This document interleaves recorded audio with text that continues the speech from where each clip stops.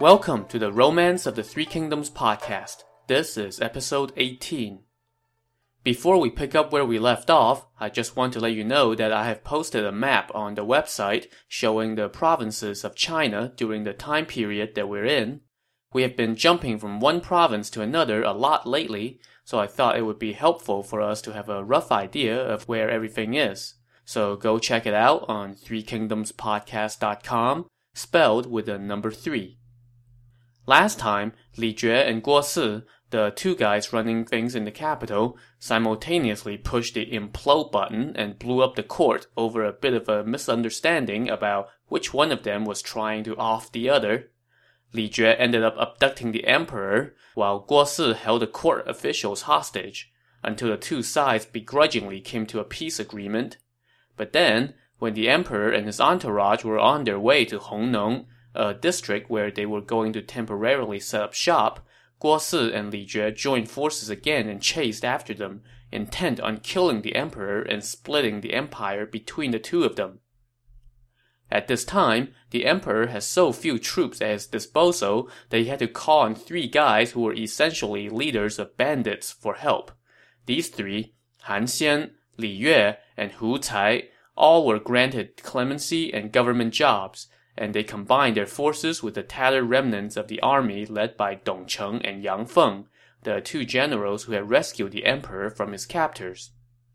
Meanwhile, Li Jue and Guo Si were in hot pursuit and wreaking havoc on the locals wherever they went. They rounded up the commoners along the way, killed the old and weak, and conscripted the able-bodied men into their armies. When it came time to do battle, they force-marched these unwilling recruits at the front as cannon fodder. This immense army faced off against the troops defending the emperor, led by Li Yue, at the city of Weiyang. Knowing that he was going up against a bunch of soldiers who just yesterday had been nothing more than bandits, Guo Si ordered his men to throw a bunch of clothes and other semi-valuables along the road. When Li Yue's men saw these, they became preoccupied with gathering up the scraps for themselves and soon lost all semblance of order. At that point, Li Jue and Guo Si swept in and routed Li Yue. Knowing that they can't stand up to this wave of enemy soldiers, Yang Feng and Dong Cheng escorted the emperor as they fled north, with the rebels in hot pursuit. "We're in dire straits," Li Yue said. "Your Majesty should mount a horse and go on ahead." "No, I cannot bear to abandon my officials," the emperor said. Upon hearing this, all the officials wept as they accompanied the imperial litter on foot. But this touching moment did not lessen the danger. In fact, one of the newly recruited commanders, Hu Cai, perished in the chaos. Seeing that things were now really, really bad, Yang Feng and Dong Cheng asked the emperor to abandon his carriage, and they walked to the bank of the Yellow River, where Li Yue found a small boat to ferry him across amid the wintry chill. When the emperor and empress walked, with help, to the bank, they saw that it was too high to climb down to the boat. Meanwhile, the rebel army was nearly upon them. "Quick, we can make a rope out of the reins of our horses and use it to lower His Majesty to the boat," Yang Feng said. Just then, Fu De, the brother of the empress, brought forth 10 bolts of silk, which he said he picked up from the rampaging soldiers. Now, of course, one has to wonder what the heck he was doing carrying bolts of silk around while fleeing with the emperor. But never mind that for now. This was just what they needed.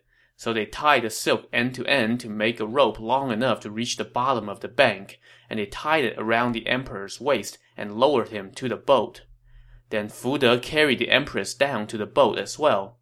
But as they were pushing away from the shore, many of the people who were still on the bank tried to rush onto the boat. Li Yue stood at the front of the boat with sword in hand and killed everyone who tried to board. After the emperor and empress got across, the boat turned around and came back to ferry some more people across, and the mad scene replayed itself. People who tried to force their way onto the boat ended up with their fingers cut off, and their cries shook the heavens. Only the emperor, empress, and about a dozen or so people made it to the other side. Yang Feng managed to find an ox cart to carry the emperor to Dayang, where they spent the night in a little hut. They had no food with them since everything was left behind in the mad dash to safety. Some elderly folks from the nearby countryside offered the emperor and empress some millet, but this was way too coarse for the royal palate, so they went hungry. The next day, the emperor bestowed fancy generalships on the newly recruited Li Yue and Han Xian, and the entourage got on the road again. Suddenly, 2 court officials caught up to the entourage and kneeled in front of the emperor's cart while crying. These were Yang Biao and Han Rong, and their weeping brought the emperor and empress to tears as well. Li Jue and Guo Si usually listen to me, Han Rong said. I will risk my life and go try to convince them to call off their pursuit. Your Majesty, please take care. With that, Han Rong departed. Li Yue then escorted the emperor to Yang Feng's camp for a short rest, and Yang Feng asked the emperor to temporarily set up in Anyi County. When they got there, the place was so podunk that there was not a single multi-story building in sight.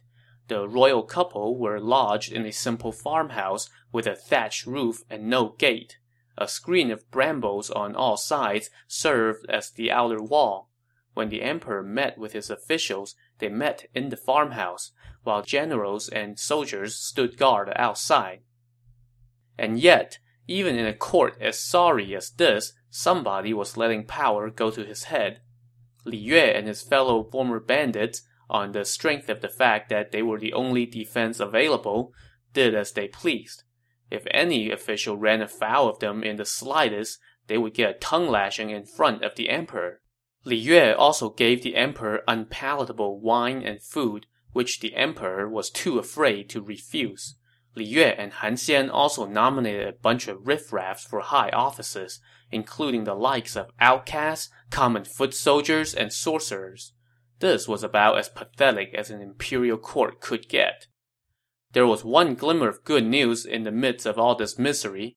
Han Rong somehow succeeded in convincing Li Jue and Guo Si to call off their attack, and the two even released the officials and courtiers that they had taken hostage. But that was it for the good news, and more bad news piled on in the form of a severe famine that forced the commoners to survive on tree leaves and left countless bodies strewn across the land. The emperor got a little bit of relief when Zhang Yang, the governor of Henei Prefecture, offered up some grain and meat, while Wang Yi, the governor of Hedong Prefecture, offered up silk and clothes. Yang Feng and Dong Cheng talked it over, and they decided that things simply could not go on like this, so they sent some men ahead to repair the palace in Luoyang and prepare to move the court back to the former capital of the empire. But Li Yue wasn't having it. But Luoyang is the former capital, Dong Cheng said to Li Yue. Anyi is too small for the court. The proper thing to do is to return to Luoyang. If you guys want to go, then go. I'm staying here, Li Yue said. Well, Dong Cheng and Yang Feng called Li Yue's bluff, and the royal entourage prepared to hit the road. But Li Yue didn't really mean it when he said that he was staying put in Anyi. Instead, he sent a message to Li Jue and Guo Si, suggesting that they all join up and abduct the emperor. Dong Cheng, Yang Feng, and Han Xian, however, were on to Li Yue's scheme, and they set out with the emperor in the middle of the night and made a run for it. When Li Yue got word of this, he didn't even bother to wait for Li Jue and Guo Si. He just led his own army and chased after the fleeing entourage. When he caught up to them at the foot of Mount Ji, he pretended to be Li Jue and Guo Si and shouted for the emperor to stop. The sight of torches covering the hillside scared the emperor to no end, but it was all building up to an anticlimactic finish. This is not Li Jue and Guo Si, it's Li Yue, Yang Feng said, and he ordered his top general, Xu Huang, to go meet the enemy. Li Yue came out to fight Xu Huang, but was cut down after just one bout. Li Yue's men scattered, and the emperor and his entourage made it safely through the pass at Mount Ji. On the other side of the pass, Zhang Yang, the governor of Henei Prefecture, greeted them with grain and silk, which prompted the emperor to name him regent general. If you're keeping count, that's the third regent general in the last 2 episodes. Zhang Yang then moved his troops to a location northwest of Luoyang to provide some protection for the emperor. When the emperor entered Luoyang, the city was a pitiful sight. The palace had been burned to the ground, courtesy of Dong Zhuo when he relocated the capital to Chang'an, and the walls were crumbling. The streets and markets were deserted, and overgrown weeds were popping up everywhere. The emperor ordered Yang Feng to oversee the construction of a small dwelling to serve as a temporary palace. In the meantime, when the court met, all the officials stood amid the thorny bushes. The emperor ordered that the year be changed to year 1 of the era of re-established peace. But unfortunately, it was also turning out to be year whatever of continued famine. The few hundred families that were still living in Luoyang had no food, and were reduced to stripping bark off the trees outside the city or eating grass roots to survive. Every court official below the rank of the secretariat had to personally go gather firewood and other fuel, and many of them simply died amid the rubbles of the city. These were truly the deepest depths to which the Han dynasty had sunk. Yang Biao, the Grand Commandant, now suggested that the emperor seek some outside help. The decree that your majesty had given me previously to summon Cao Cao has not yet been dispatched, he said. Right now Cao Cao is thriving in Shandong. You can summon him to court to support the royal house.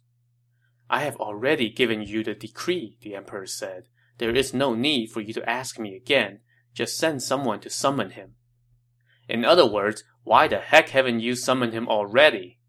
So Yang Biao sent a messenger to see Cao Cao. While this was happening, Cao Cao had already gotten word that the emperor had returned to Luoyang, and he was discussing the situation with his advisors. One of those advisors, Xun Yu, told him that this was an opportunity Cao Cao could not afford to miss, and he cited 2 precedents as illustration of why. More than 800 years ago, Xun Yu said, the Lord Patriarch Wen of the state of Jin protected the king of the failing Zhou dynasty, and the various lords accepted his leadership. When the supreme ancestor of the Han conducted mourning service for the ruler of the kingdom of Chu, whom he had defeated to win the empire, it won the hearts of the people throughout the land. Right now, the emperor has been exiled from his capital. This is your time to seize the moment and lead your forces to serve the throne. If you do not do it, then someone else will soon beat us to the punch. Cao Cao was very pleased by this analysis, and he was just about to mobilize his forces when the emperor's messenger arrived with the imperial decree to summon him. Cao Cao accepted the decree and soon began marching. Meanwhile, back in Luoyang, as if the emperor didn't have enough to worry about, he soon got word that Li Jue and Guo Si were once again on the move with their armies, marching toward Luoyang. The emperor was very concerned and asked Yang Feng what to do. We are willing to fight to the death against those traitors to protect your majesty, Yang Feng and Han Xian said. But Dong Cheng, the emperor's uncle, disagreed. The city's fortifications are weak and our troops are few, he said. If we fight and lose, what then? Instead, why don't we temporarily move to Shandong? The emperor agreed with Dong Cheng, and they set out for Shandong immediately. The officials did not have horses, so they all followed the imperial litter on foot. But they had barely left Luoyang when they saw a vast army approaching, kicking up enough dust to block out the sun and making enough noise to shake the heavens. The emperor and empress were so frightened that they could not speak, but suddenly a rider approached, and it turned out to be the messenger they had sent to summon Cao Cao. The messenger kneeled in front of the emperor's carriage and said, General Cao has mobilized all the troops in Shandong to answer your majesty's summon. He heard that Li Jue and Guo Si were encroaching on Luoyang, so he sent Xiahou Dun as his vanguard, along with 10 top generals and 50,000 crack troops to protect you. This put the emperor's mind at ease. Soon, Xiahou Dun, accompanied by Xu Chu, Dian Wei, and others, arrived and bowed to the emperor. The emperor had barely finished commending them for their efforts when word came that another army was coming from the east. The emperor sent Xiahou Dun to go check this out, and it turned out that it was Cao Cao's infantry arriving. And soon Cao Hong, Li Dian, and Yue Jin came to pay their respects to the emperor. My brother heard that the traitors' forces were closing in, and he worried that Xiahou Dun would be outnumbered, so he sent us along to lend a hand, Cao Hong said. General Cao is a true defender of the throne, the emperor said, and he ordered the generals to escort his party forward. Scouts soon arrived with the news that Li Jue and Guo Si were getting close. The emperor ordered Xiahou Dun to split his forces in two and meet both traitors' armies.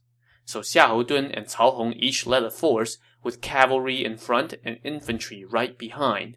Cao Cao's troops routed Li Jue and Guo Si's armies, killing more than 10,000 enemy soldiers in the process.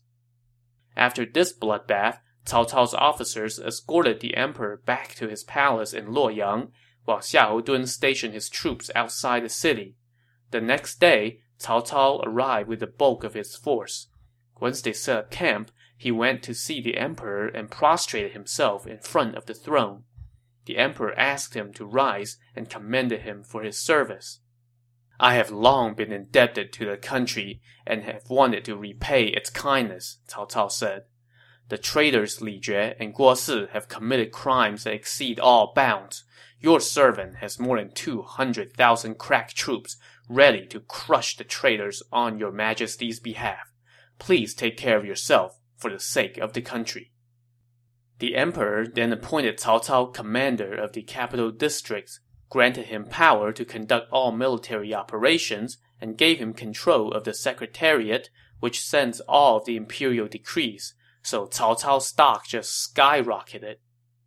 Meanwhile, Li Jue and Guo Si had gotten word of Cao Cao's arrival, and they wanted to fight him quickly, but their advisor, Jia Xu, was against it. Cao Cao's forces are too strong, he said. Why don't you surrender instead and ask for amnesty? How dare you try to sap our fighting spirit, Li Jue barked at him, and he pulled out his sword, intending to kill Jia Xu. The officers present talked him out of it, but Jia Xu could see the writing on the wall. That night, he abandoned the traitors and went back to his hometown to dodge the coming storm. The next day, Li Jue led his forces out to take on Cao Cao. Cao Cao first ordered Xu Chu, Cao Ren, and Dian Wei to lead 300 armored cavalry and slash through Li Jue's formation 3 times before Cao Cao set up his formation. Once the two sides had lined up, Li Jue's 2 nephews, Li Xian and Li Bie, rode out to the front of their lines. Before the two sides could even exchange one word, Xu Chu galloped out from Cao Cao's lines, raised his blade, and with one stroke, cut down Li Xian.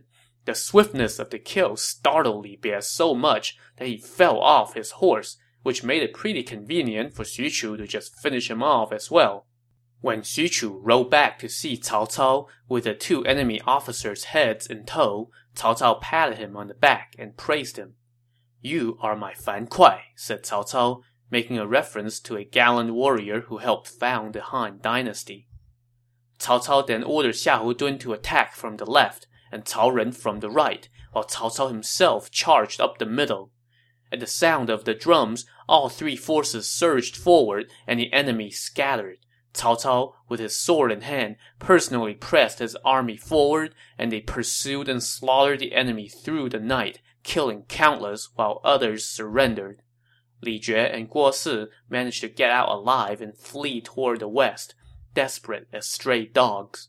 With their army gone, and knowing that they have made far too many enemies for anyone to take them in, the two holed up in a mountain somewhere and turned to banditry for a living. And that's where we'll leave these former power brokers of the court. Cao Cao, meanwhile, returned victoriously to Luoyang and stationed his troops outside the city.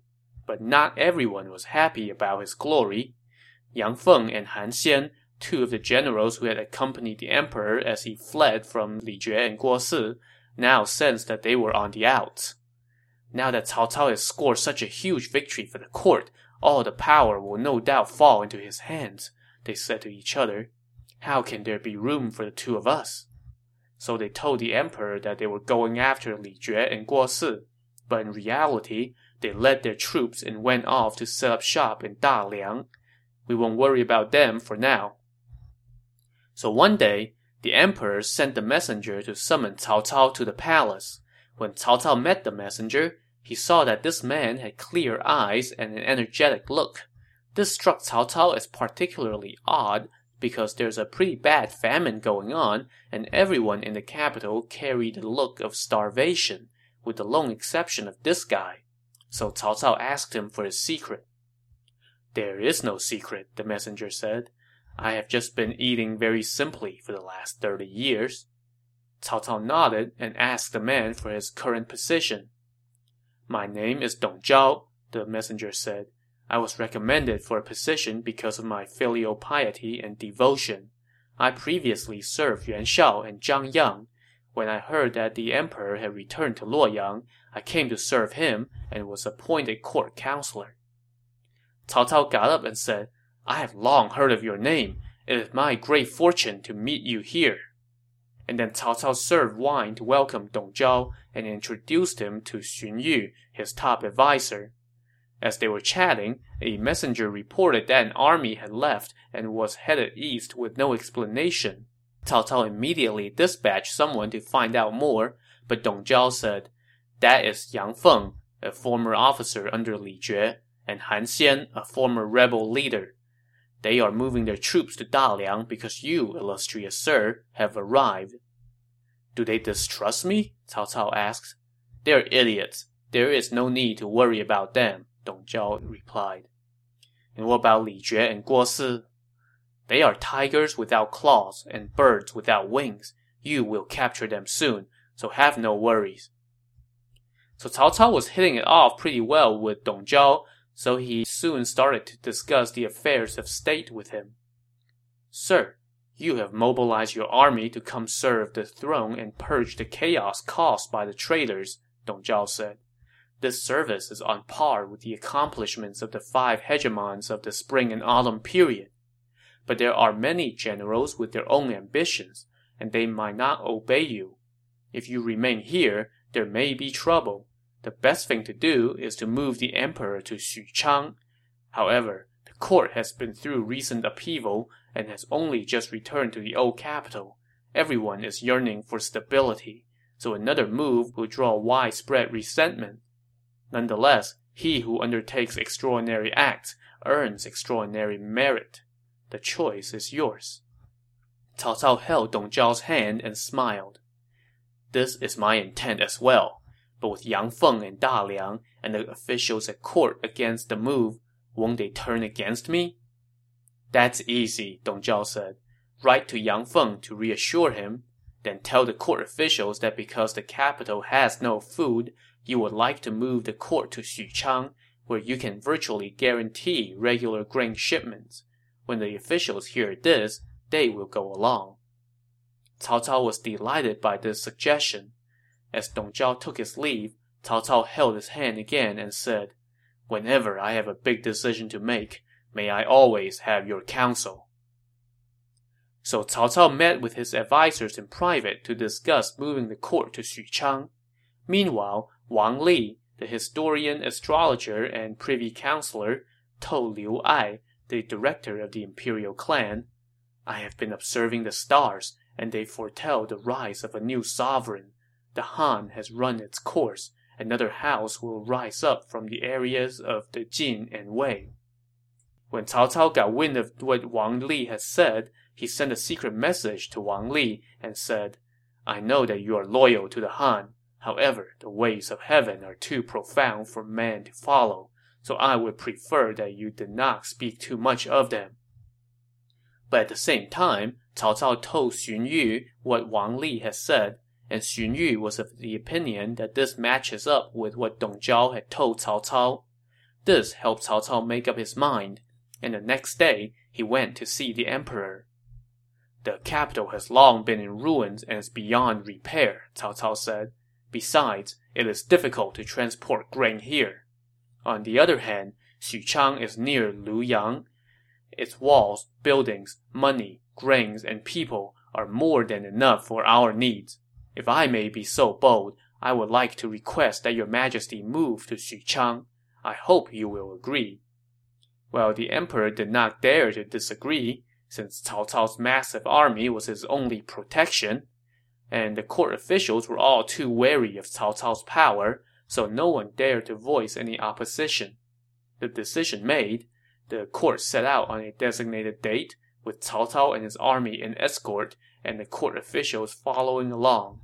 But they hadn't gone far when they reached a high hill where loud roars rose up and an army led by Yang Feng and Han Xian blocked the path. Xu Huang, Yang Feng's top warrior, was riding in front and shouted, "Cao Cao, where are you going with the emperor?" Cao Cao rode out to take a look and was impressed by Xu Huang's commanding presence. He ordered Xu Chu to go out and fight Xu Huang. The two went back and forth for 50-some bouts with neither gaining the upper hand, at which point Cao Cao ordered his army to fall back. He then gathered his strategists and said, "Yang Feng and Han Xian are of no concern, but Xu Huang is a fine general.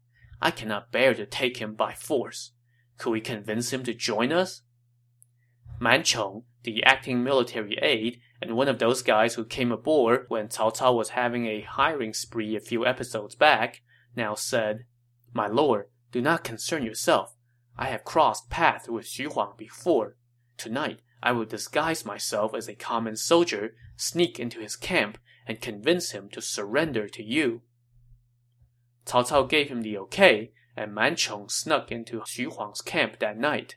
As he made his way to Xu Huang's tent, he saw that Xu Huang was sitting in full armor in the candlelight. Man Chong stepped in, bowed, and said, "My old friend, how have you been?" Startled, Xu Huang looked up and said, "Man Chong, what are you doing here?" "I am now a military aide for General Cao. I saw you from across the battlefield today and wanted to say something to you, so I have risked my life to come here." Xu Huang asked Man Chong to sit down and asked for an explanation. "Sir, few can match your valor," Man Chong said. "So why do you sell yourself short by serving the likes of Yang Feng and Han Xian? General Cao is a hero of the times, and his thirst for men of talent is known throughout the realm. Today, when he witnessed your valor, he expressed great respect for you and could not bear to fight you to the death. So he sent me here to ask you to join him. Sir, why don't you abandon the darkness for the light and help us accomplish great deeds together?" Xu Huang considered these words for a long time, and then he sighed. "I know that Yang Feng and Han Xian are not the type to accomplish much of anything. It's just that I have been serving them for such a long time, and I cannot bear to part." "But have you not heard of the saying that the wise bird chooses its branch just as the wise man chooses his master?" Man Chong said. "A real man would not miss an opportunity to serve a worthy master." Xu Huang now rose up and thanked Man Chong. "I will accept your offer," he said. "Well then, why not kill Yang Feng and Han Xian as an introductory gift for General Cao?" Man Chong said. "No. It is dishonorable to kill your master. I will never do such a thing," Xu Huang said. "Sir, you are truly a man of honor." And so Xu Huang led the few dozen riders under his personal command and followed Man Chong toward Cao Cao's camp that very night. But word of this defection soon reached Yang Feng, who flew into a rage and led 1,000 riders in pursuit, shouting for Xu Huang to stop. But just as they were closing in, an explosive sounded, and the entire hillside was lit up with torches as soldiers in ambush poured out, with Cao Cao at their head, yelling, "I have been waiting for you for a long time! Don't you dare try to escape!" Yang Feng was caught off guard and hurriedly tried to retreat, but he was already surrounded. Fortunately for him, Han Xian arrived at the same time with a relief force, and the two sides scrummed for a while. Yang Feng managed to slip away, but Cao Cao's army got the upper hand, and the majority of Yang Feng and Han Xian's soldiers surrendered.